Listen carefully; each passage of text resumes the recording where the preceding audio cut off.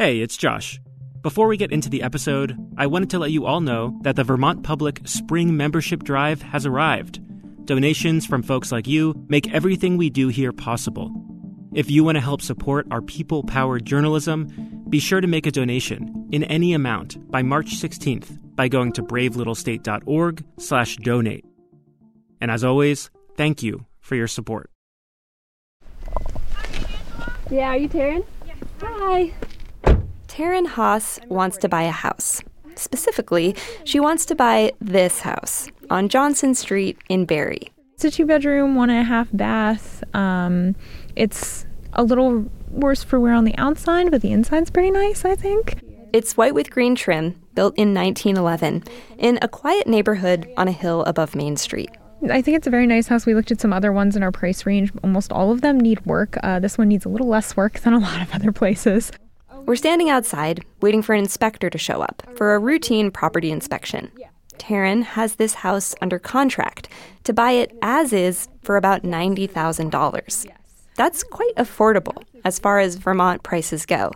But it's still a stretch for Taryn. She's 29 and she's got student debt, credit card debt. Almost my entire down payment is coming from my dad because there's no way I'd be able to save up enough. And I mean, I make a decent amount of money, so... Taryn works in insurance in the next town over, in Montpelier.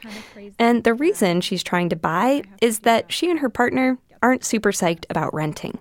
For one, they aren't able to save much. So we moved from Pittsburgh, and we were paying a little less than $1,000 for like a fully updated apartment. It had a dog park, a gym, like nice amenities. And then we come up here and we're paying $300 more for a lot less. If she buys this house, Taryn figures the mortgage and taxes could actually be cheaper than their rent. Best scenario is that it's $850 a month. Is that your inspector over there that just pulled in? That was my realtor. So we could see if pop over. Yeah. Okay. Oh, and there's somebody else there too. Hey! We walk over and say hi to Taryn's realtor and the inspector, a guy named Joby McDonald. The realtor unlocks the door, and we all step inside and take off our shoes, and the inspection begins.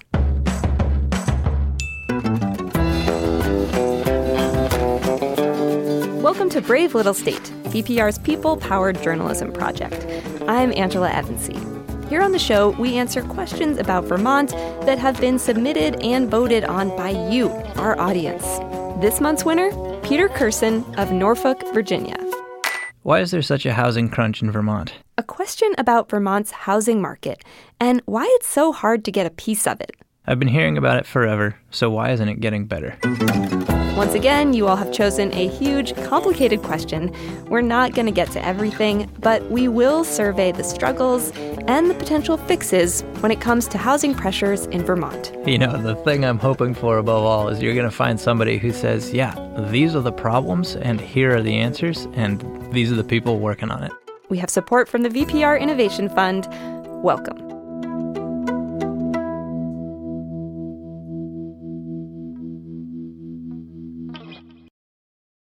Thanks to VITA for their support of Brave Little State. Since 1974, VITA has helped Vermont businesses grow and thrive. From agriculture to energy, startups to family companies. Find solutions that fit your business. Visit VEDA.org to start your next chapter today. And Sunset Lake CBD, a farmer-owned business crafting CBD products right here in Vermont. Learn more about their sustainable farming practices, delivery options, and how to support local farmers at sunsetlakecbd.com. So is there a dishwasher? Taryn's inspection starts in the kitchen. Her inspector, Joby, tries to turn on the dishwasher, but the water supply doesn't seem to be working. So we'll see if we can determine why there's no water. While he pokes around, we're going to meet our question asker, Peter Kurson. He's a house hunter like Taryn, but not as far along in the process. My colleague Henry Epp has his story. As we said before, Peter lives in Virginia, but he grew up in Middlesex, Vermont. I pretty much moved away after high school, and I'm looking to move back with my family. And so we're in that housing market now. We're starting to look, and it's challenging. Peter is 36 years old. He and his wife have 2 toddlers. In many ways, they're the exact kind of people who state leaders like Governor Phil Scott want to attract to Vermont as the state's population ages and stagnates. They're hoping to move here this summer, so they've started looking for a house. Here's what Peter says he's been finding so far. Houses go on the market, and then they're gone within a week. And then there's a lot of really old properties that are subpar in a lot of ways, and that those are going on the market and getting snatched up anyway. Peter says he and his wife want to live somewhere on the I-89 corridor. Norwich, Montpelier, Waterbury. Their budget is a good bit higher than Taryn's. They can go up into the $300,000 range. But like Taryn, Peter says most of what they're finding is pretty old, from the 1800s and early 1900s, and a lot of it is not in great shape. Part of me, I love those older houses, and I'm excited about, like, hey, we've got this piece of Vermont history. And on the other hand, I'm like, hey, you can't heat that piece of Vermont history. Most of the stuff that we're talking about so far is exactly what I would expect to see in a house built in the early 1900s. Back at Taryn's inspection, she's trying to gauge how much history she'll be dealing with if she goes through with this sale. Little cracks like this in the foundation do not overly concern me. The inspector, Joby, has pointed out some antiquated or otherwise questionable electrical wiring, some aging plumbing, some signs of water damage. We can see that there is some still what my grandfather called snakeskin, or, the original cloth skin Romex. Taryn seems to be getting a little nervous. Just for some perspective, this is my first home. Yeah? And I own a power drill, and I've used it twice. So while I feel like I want to be very industrious, I'm not sure how that will pan out. So. It's not like this will be an impulse buy for Taryn. She's done her research and compared prices. She really, really wants to take this step, but it doesn't seem like she's on solid ground. This, of course, has everything to do with Peter's question about the limited options that buyers feel like they have in this state. Here's Henry again. To answer Peter's question, we first need to answer a different question. Is there actually a housing crunch in Vermont? To try to figure that out, we spoke with Michael Moser. My name is Michael Moser, and I am the coordinator for the Vermont State Data Center. Moser's been on Brave Little State before. He mostly works with data from the U.S. Census Bureau to get a detailed picture of the people and the economy of Vermont. Okay, there's that. So I brought you can have 2 sets. Oh, great. Yeah. When we reached out to him for this episode, he very kindly compiled some recent data about Vermont's housing market. The numbers come from 2 different census surveys, spanning from 2006 to 2017. So, does Moser think Vermont has a housing crunch? Inconclusive. I take that back. I think that in some parts of the state, there are greater housing pressures than in other parts of the state. Well, let's break that down a bit. First, between the 2 surveys, the number of housing units in Vermont went up. Yeah, 3.7% increase in the total number of housing units between those 2 time periods. So, more housing. Judging by just that number, there's not much of a crunch. But of course, there's more to the story. 26.7% of our housing stock is 80 years of age or older. So a quarter of Vermont's housing is old. That's more than double the national average. Our question asker Peter's observation is pretty spot on. Another measure, the vacancy rate. Most vacant houses in Vermont are seasonal and recreational homes, and the vacancy rate is pretty uneven across the state. For example, nearly 47% of homes are vacant in Essex County, in the very northeast of the Northeast Kingdom, but just 5% are empty in Chittenden County. And this gets to Moser's main point. You're going to feel more of a housing pressure in a place like Chittenden County than you are in a place like Essex County. And because so many more of us live in Chittenden County, we may perceive that there is this housing challenge across the state of Vermont. Case in point, when we put out a call for stories of people looking for houses and apartments in Vermont, we heard from someone who was having a really positive experience in Rutland County. So maybe this state doesn't have a housing crunch across the board, but talk to housing experts in Vermont and you'll get a different answer. I do think that we have a housing crisis in the state, and so I think that we need all hands on deck.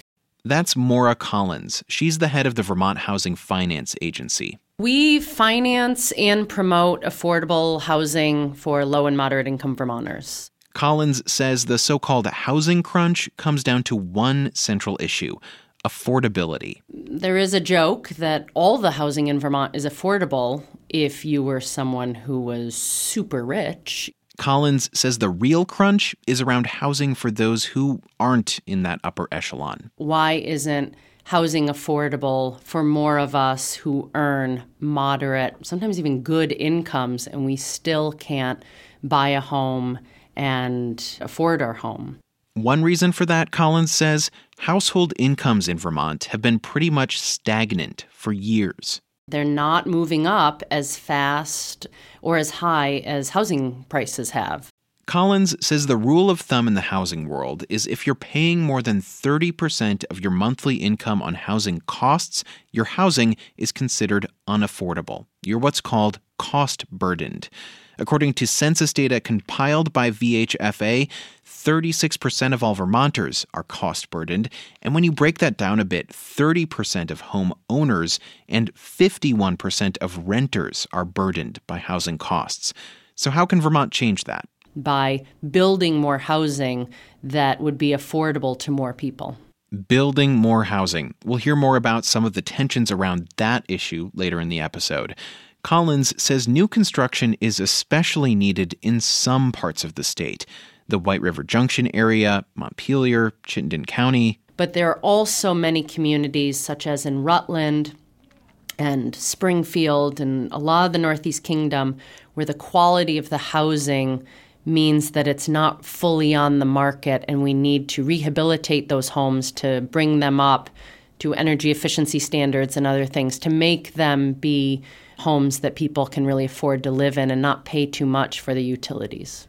And there's another divide. In some areas, the need is new construction. In others, it's rehabilitation. But wherever you are in the state, there is still plenty of demand for decent housing. That demand plays out in different ways. In Burlington, Vermont's Queen City, it puts big pressure on the rental market. Marilyn Taglavia knows something about that. Hi. Are you Marilyn? Yeah, Hi, I'm Henry. Nice to meet you in person. Marilyn and her boyfriend live in the city's Old North End on the second floor of a duplex. It was built in 1900, according to city records. It's a nice two-bedroom place, but it has its quirks. When we first moved in here, the pipes broke under the kitchen, and all of the water rushed under the stove. Because it's sort of slanted down. It's so slanted, yeah. These kinds of oddities might be familiar to anyone who's rented in one of Burlington's many older properties. And the kitchen's not the only room in Marilyn's apartment with some less than ideal qualities.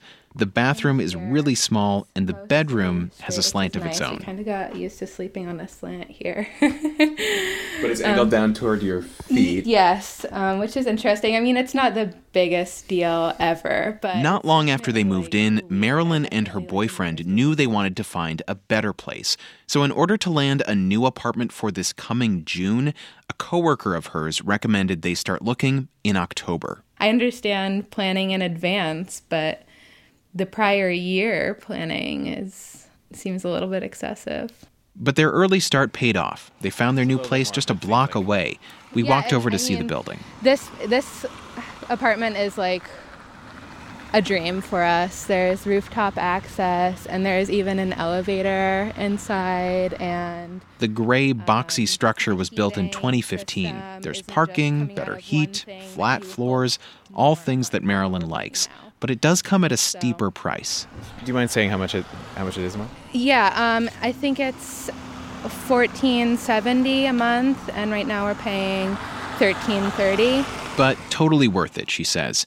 Just to note, the median rent in Vermont, according to the latest U.S. Census survey, is $945 a month. Burlington's expensive and desirable, according to Sandy Wynn. She's been a realtor in the area since the early 80s. On a snowy February day, she takes me on a sort of real estate tour of the city. Well, actually, I'm gonna continue down here. Okay. Just a bit. And something you should know about Sandy Wynn, she is a major booster of Burlington. Not in any official capacity, but she loves the place. She has something positive to say about pretty much every corner of the city. You know, this is another unique part of Burlington. We're on Riverside Avenue above the Intervale area. We have a wood-burning chip plant. We have a farm. You're in a city. Who does that? Burlington. As we drive, Sandy can't really help but slip into realtor mode. A little ways down Riverside, we turn into a winding drive up to a newer condo development. Have you been up here? No. Just for the record. No pressure, but there's a market rent unit for sale here for $150,000. At this point in our morning together, Sandy has asked all the right questions to know that I'm a renter. I'm in my late 20s, likely to stay in Vermont for the foreseeable future. Here we go. $155, 1 bedroom, 1 bath. Taxes are $3,000. Monthly association fee is $283. That's relatively affordable if you are a young professional and you want to be close to the university, the hospital. I mean... But is that pretty... I mean, at this point, how common is it to find something like that? On a regular basis, 1 or 2 come up, but you just don't get a lot. For the record, I did not buy that condo. But as of this recording, a sale is pending, according to its online listing.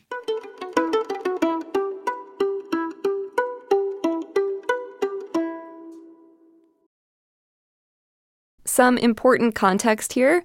Vermont isn't the only place with a tight housing market. It is across, actually, the United States at this point. This is Debbie Jensen. She's president of the Vermont Association of Realtors. And I currently work for eXp Realty.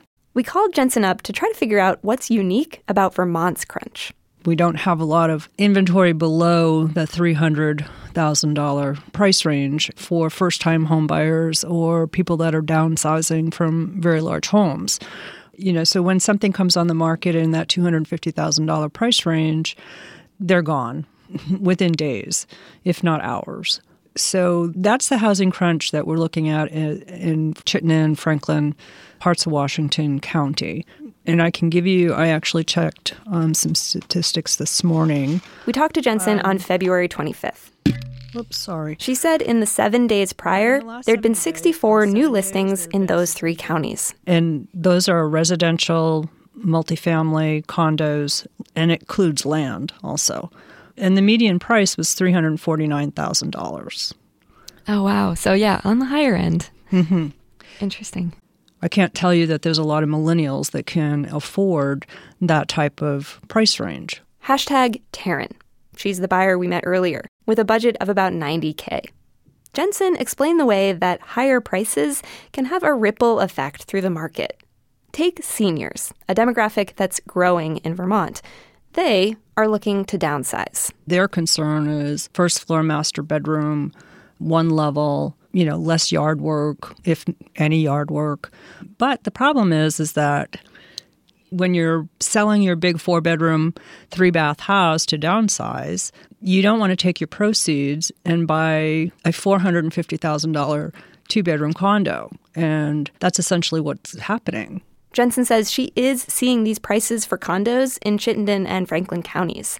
And she says that's leading more seniors to stay put rather than sell their larger homes to, say, young families. Meanwhile, young people who have started out in a condo, it's hard for them to upgrade. So they're not selling either. That's the dichotomy here, is that we don't have that step from the $120,000 condo to the $250,000 or $275,000 3-bedroom house. So that's the crunch. So people are staying and they're kind of making do. They're going to stay in their condos. They're going to stay in their big houses until the market provides that for them. And that leaves buyers like Taryn with very few options. So they found some things where I was like, okay, if I have to replace that, it's not a deal breaker for me. I checked in with Taryn a few days after her house inspection for that really old house in Barrie. I hadn't been able to stay for the whole thing, so she told me how it wrapped up. She said things were looking pretty promising. And I was like, awesome, I'm totally buying this house, no worries. And then we got to the outside. The inspector, Joby, used a drone to check out the roof. One side looked good. And then he takes the drone to the other side of the house, and he's like, well, hang on. The other half of the roof was shot. Joby said Taryn would be lucky to get a year out of it. So that's the bad news. The good news is that Taryn was able to negotiate $10,000 off the sale price. I'm just going to have to figure out how to get a renovation loan on top of my normal loan. There's this mix of excitement and also trepidation, because I'm just like, what am I doing? Like, what am I getting myself into? I've never owned a house before. And now I'm getting one where I have to replace a roof. Like, this is crazy. Taryn's closing is later this month.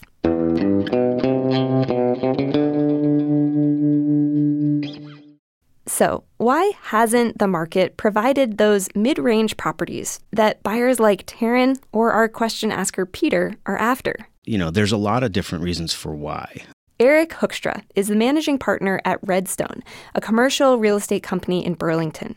Coincidentally, Redstone built the apartment complex that Marilyn Taglavia, the renter we met earlier, is moving into in June. Part of it is that the fundamental cost of producing housing in Vermont is relatively high. Hoekstra says there are several things driving up our prices. One, Vermont is in a cold climate. And so we have to do things in terms of insulation, heating systems, things that go above and beyond what's required in many other climate areas. Two, it's expensive to get building materials here. We're kind of the end of the line for, the supply chain. And three, we've got a labor shortage in the construction industry, like many other places. And then there's permitting. So a lot of people will talk about the regulatory environment in Vermont, our permitting system, Act 250 and local zoning ordinances and things like that. Hoekstra says this part of the process doesn't necessarily skyrocket costs, but it can be time-consuming and add a lot of risk. We have a more complex, more cumbersome, frankly, regulatory system for building in Vermont than most other places in the country. I think the only other places that may be a little more difficult than Vermont to build are like California and Hawaii. So that doesn't help. Sometimes people think, this development stuff, all you have to do is find a property and the money and do it. Well, it's not that easy, You have to, as a developer, it's almost like being like the conductor of the orchestra. There's like the string section is a bunch of lawyers, and the percussion section is the builders. You're orchestrating all this stuff with architects and engineers and contractors and regulatory authorities, and you're facilitating putting all of that stuff together, and all of that stuff takes just a tremendous amount of time and effort. A symphony, so to speak, that results in pricey housing. Eric Hoekstra says Redstone projects cost about $250,000 per apartment. And in the for-profit world, in the absence of things like subsidies, those costs inevitably get passed on to customers. It's impossible to produce that $250,000 apartment and be able to offer it to someone at a reasonably affordable rental rate. And the same holds true for producing that kind of thing for sale, a condominium or a townhouse or a home. Now, Hoekstra mentioned Act 250. If you're not familiar, it's Vermont's land use and development law that reviews projects over a certain size. And if critics say it slows development, proponents say it slows development. Yeah, we don't get a lot of speculative housing built. Amy Sheldon represents Middlebury in the Vermont House. She chaired the Commission on Act 250, which recently put out a big report on the law. I asked her if Act 250 has been a barrier to constructing the kind of housing that might address Vermont's crunch. Here's what she said. I mean, Act 250 is in place to review larger developments. So in that regard, perhaps it's been noted that in Vermont, we've had a slower real estate market that is, in many cases, insulated from the booms and busts of other states' real estate markets. So, yes, but Sheldon sees that as a positive. Some people say that that's Act 250 kind of tempers our market. And when it comes to affordable housing, Sheldon says Act 250 has actually bolstered certain types of projects. So I would say one of the biggest outgrowths from Act 250 was the creation of the Vermont Housing Conservation Trust Fund, where we have been investing for over 30 years pretty intensely in the creation of affordable housing. And I would challenge some of the folks who focus so heavily on Act 250 as a cause of the lack of affordable housing to look to other places. Sheldon offers her own theory, the second home phenomenon. She says she's noticed it in her own community in East Middlebury. You're seeing an increase in homes that are empty a lot of the year, their second homes. So we have these outside pressures that I don't necessarily think we've accounted for, at least not recently. According to the latest census, 15.6% of Vermont's homes are for, quote, seasonal, recreational, or occasional use. Then you've got the Airbnb phenomenon, with houses being used for short-term rentals. But back to Act 250. When they wrote their big report, Amy Sheldon's commission made a bunch of recommendations for the law moving forward. The big focus is actually on mitigating the effects of climate change, but there's also a move to funnel more development into downtowns. We are looking at an enhanced designation process for our downtown areas, for our designated centers. Kind of complicated, but the idea would be to encourage higher density building while protecting working landscapes and natural resources. So density is actually a word that Henry and I heard a lot while working on this episode. It's something many state housing experts point to as a solution, if not the solution, to Vermont's housing woes. There's discussions happening around using our existing centers, our designated downtowns and growth centers and village centers. Josh Hanford is the state's acting commissioner of housing and community development. And trying to have some more exemptions or some by right development in those areas. We want people to live closer to where they work and where they shop. In Chittenden County, denser private development has started to ramp up, responding to that pent-up demand for rental housing we heard about earlier. And back in 2016, a bunch of regional planners and advocates and developers and government leaders all signed on to a 5-year goal. Build 3,500 new housing units in the county. 700 of them should be designated as affordable. The fact that we all agree on the problem means I think it's simpler to get to the solution. That's Chris Donnelly with the Champlain Housing Trust, which manages and advocates for affordable housing. He says overall, that big Chittenden County goal is on track so far. But we're falling short in the affordable goals. So a bit of a mixed bag. But it's not the only recent big effort to build more affordable housing in Vermont. In 2017, the state set up a $37 million bond aimed at building another 600 new affordable housing units. It's just scratching the surface, though. That bond is almost all spent. Donnelly argues that much more is needed, and that the state has been routinely underinvesting in housing for years. But at this very moment, there's an effort in the legislature to issue another big housing bond, though it's not clear whether that will move forward. Testing. Okay. I think that'll work. Okay. Meanwhile, in White River Junction, there's a new high-density project in the works.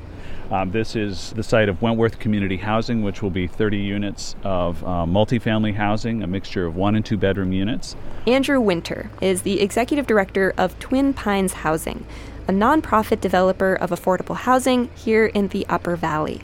It's a snowy morning, and he's showing me around the job site. We'll go in that way first. Okay. This is a 4-story building with a modernist look. And as soon as you step into one of the units, you notice how warm it is. It's very well insulated, and a lot of time and effort has been spent in ensuring that we minimize the energy loss in the building. These units will be very energy efficient, which Winter says will result in lower costs for tenants. Everything that we're doing now throughout our portfolio is focused on sustainability, both environmental sustainability as well as financial stability for the residents, sustainability for the residents. And these units are going to be more affordable for more kinds of renters, namely renters who wouldn't normally be eligible for housing like this. What's a little bit different about this project than some of our other projects elsewhere in the region is that of the 30 units, 9 of those units will be higher income units. So we'll be able to house a family of 4, making as much as $88,000, $89,000 a year. And that is because of the way this project was financed. Twin Pines Housing tapped into funds from that affordable housing bond that Henry mentioned earlier. Winter says that'll allow them to serve some middle-income renters who are still priced out of the Upper Valley market. The rental vacancy rate here is low. As of last fall, it was less than 2%. It is really, really hard to find housing in the Upper Valley. Twin Pines Housing is working to address this. And when you learn about their work and the ambitious goals for Chittenden County and the effort the state has made to support affordable housing, you can't really say that people aren't trying. But is it enough? Take the Upper Valley. Twin Pines has 122 units currently in development. But Andrew Winter says there's way more demand than that. As a general matter, we see a deficit of literally thousands of units in the Upper Valley. So given all this, it's easy to see why higher density development is such an appealing solution.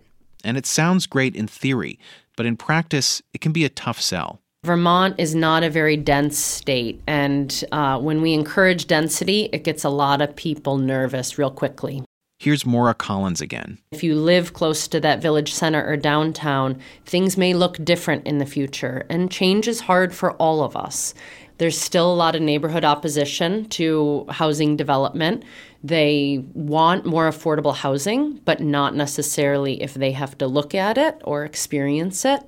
We've done some research looking at Vermonters' preferences for where they'd want to live. Michael Moser, the state data expert we heard from at the beginning of the episode, says even if density is what housing leaders want, most people that are in Vermont want to have that rural part of Vermont. You have fewer people that want to live in condo complexes in the state of Vermont and more people that want to live out near a mountain or with a nice large backyard. And those are conflicting things that need to be taken into account. As for our question asker, Peter Kurson, he and his wife are kind of looking for the best of both worlds. So we don't want to be too far out. We like, obviously, the idea of having some land or space, but the priority would be on, some connection with the local town. So we probably wouldn't be in downtown Burlington or Montpelier, but close, accessible.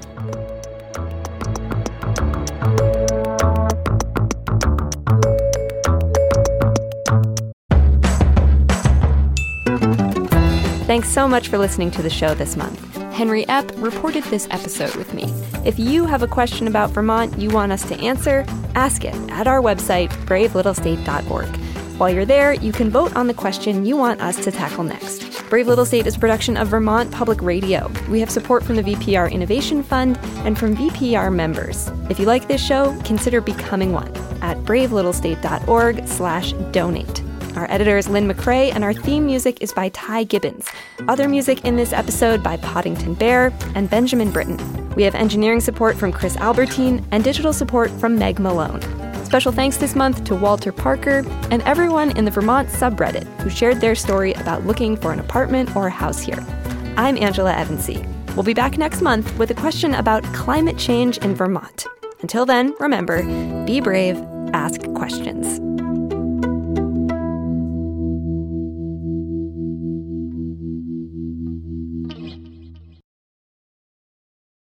At a time when information continues to come at us faster and faster, sometimes you need to hit pause and rewind.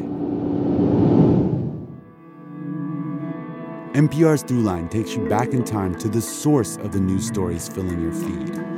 Find NPR's Throughline wherever you get your podcasts.